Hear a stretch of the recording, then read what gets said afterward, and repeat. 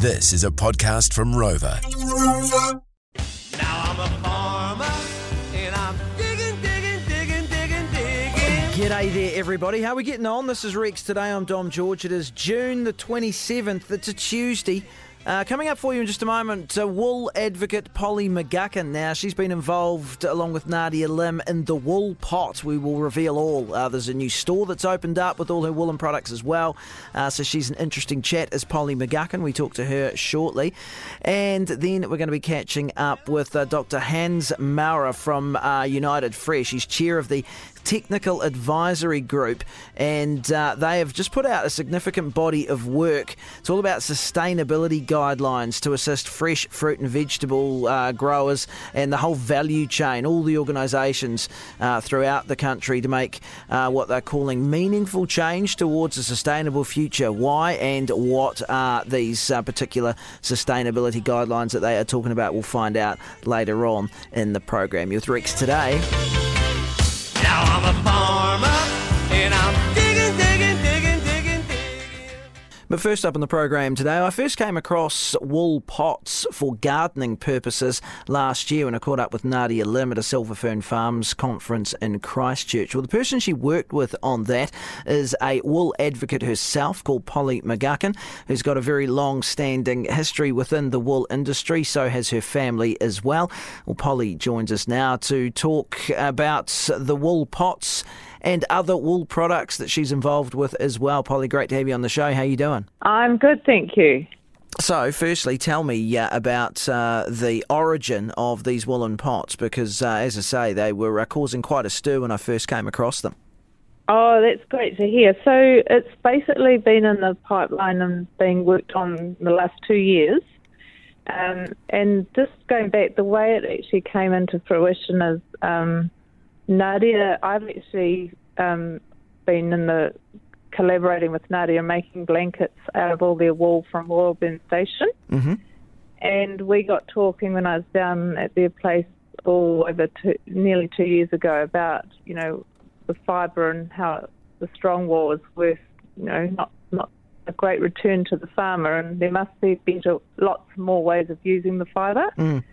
And her being a keen gardener as well as myself, we, came up with, and Nadia said, wouldn't it be great? I've got these pots in my hothouse that she wasn't too happy with, and thought, wouldn't it be great to look at a wool pot? And I said, well, why don't we go down the track and see if we can develop it? So that's how it started. And it sounds like a really simple little idea and project, but it has taken a long time to actually launch to market and have it ready, all explaining how to use it, because the fact that it is biodegradable and it gets put into the ground needs a lot of education. Right, okay. What sort of things do people need to know about them then? Because, look, being a very simple man, Polly, I would have just thought that you just chuck them in there and away you go. Yeah. But what's some of the things behind it? So wool itself actually is a natural fertiliser in the soil, mm-hmm. and it has actually 6 nutrients, natural fertilisers. It has nitrogen, sulphur, potassium, phosphorus, magnesium and calcium. So they're the 6 essential nutrients that it provides to the plant and soil. So we did a wee test, and we had a courgette plant and then one plant that was grown from seed in the wool pot, and we planted them both side by side just to see the comparisons. Mm. And the wool pot, once it was buried beside the plastic pot courgette, was double the size, and they were both the same size when they were planted. So we've had other gardeners reach out to say even watermelons that have been grown in hothouses up in the North Island have reached out to say it's amazing the amount of growth it has provided for their plants. So it's actually, we've got to compete with the plastic pot, unfortunately, for pricing and every other reason to replace the plastic pot. But really it's a lot more superior product in comparison. Yeah, well, you get what you pay for, don't you? And, gee, we've all had those piles, as Nadia described to you, of those plastic pots. And, Yes. you almost, like they stack up very quickly and you kind of go, what do I do with these? And then out of sight, out of mind, I suppose. I imagine people will be reasonably happy to pay a slightly higher price point than have, stacks of these plastic pots everywhere. Yeah, so your plastic pot is recyclable, but it can only be recycled up to 2 to 3 times, and then it starts to deteriorate. Right. So once it starts to deteriorate, that's when you'll get the landfill, the microplastics, even when they're being washed, to be recycled. So they are environmentally unfriendly products. So if we can come up with a solution for the 350 million plastic pots that are produced a year, I mean, not just for the wool fibre, but actually for the environment, it could be a game changer. Oh, absolutely. For cleaning up the industry. Yeah, for sure. And not to mention, it's another use for the wool clip from the nation, isn't it, I suppose? Absolutely. And it's not just the literary part of the fleece, it's the oddment. So it's another use for the whole fleece. So it's a great use for not so valuable, next to nothing, what it's worth, but finding a purpose for it. So that's what the industry we need to look for, is lots of ways of using the whole fleece, not just the actual main part of the fleece.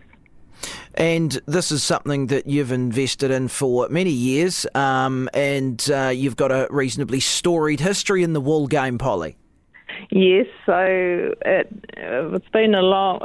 Exquisite Wool Traders started 17 years ago, and within that we've launched Natural Legacy woolen caskets and ash urns as well, and they've been offered in the funeral homes now for over 12 years. So, and they're a beautiful alternative for families that are in a terrible stage of grief, and they offer a lot more comfort than the traditional caskets.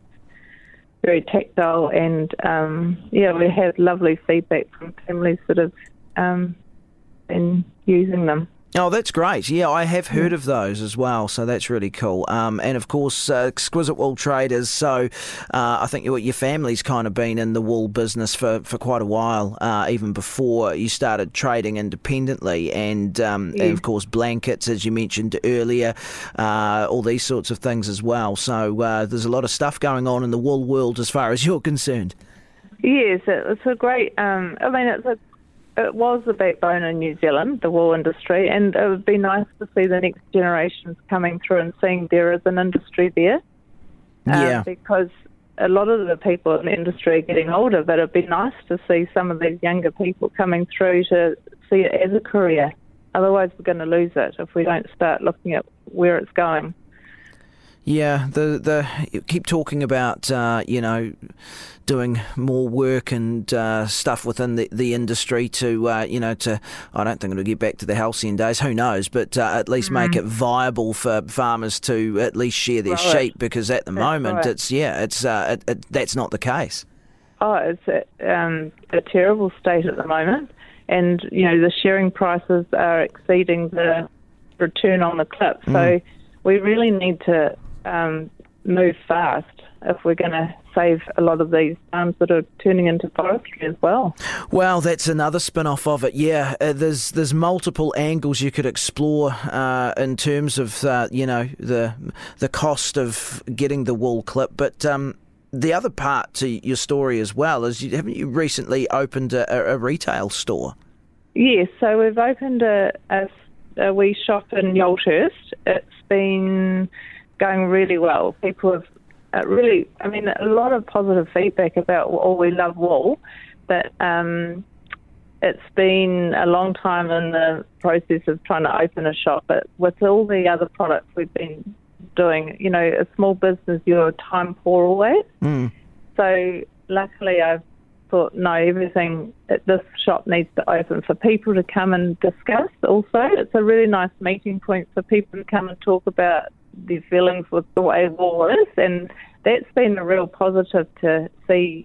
There is a lot of people wanting to support the industry and do things, And with all that we're doing within the industry at the moment, I'm still very open, and I love hearing positive stories with people, even farmers trying to turn their own clips into products. That's a real positive, because the more people using it and trying to make products out of it, the more awareness we'll get out there in New Zealand, which will be a knock-on effect for all the wee businesses out there that are needing support to grow, because it's building awareness. Yeah, exactly, and that's the key, I think, is actually having an end use for the clip. The fibre. Yeah, exactly, for the fibre. Yeah, you're exactly right. So in your store, you've obviously got the wool pots in there among the other things that you produce.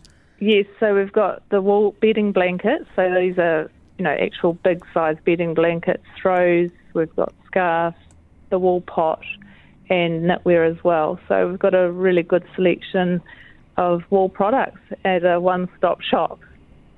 Yeah, and those blankets that you made with the Nadia's Royal Burn team there, that's sort of like they're supposed to represent the Central Otago landscape to some degree as well. Is that? Yes, yeah. That's right. So the latest one we've done for Royal Burn is kale. It's actually a kale colour and barley. So it's a beautiful representation of their landscape.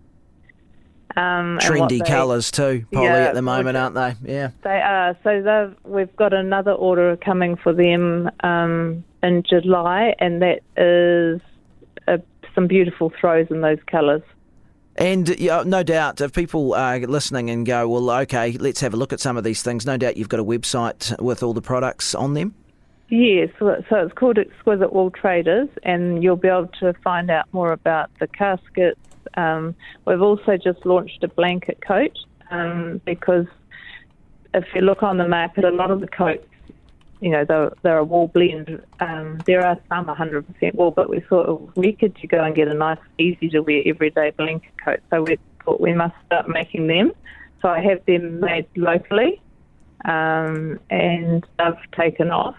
I bet really they have. Cozy. Yeah. So we've got the blanket coats, the scarves, and all the blankets are on the website under Exquisite Wool Traders. And then the wool pot has its own website called thewoolpot.com. Very good. So you can check all those out, listeners, thewoolpot.com and exquisitewooltraders.co.nz. Yes, I've just had a look. I can see the coat there, and I don't want to tell my better half about that, because she'll be straight in to get one, I'm sure. Yeah, absolutely. Good stuff. Polly, lovely to have you on the show. I really do appreciate your time. I know you're very busy at the moment, but it's a really good story, and the Wool Pot, just the continuation of what you've been doing with wool over the decades. So really do appreciate it. Thank you. No, thank you. Thanks for having me.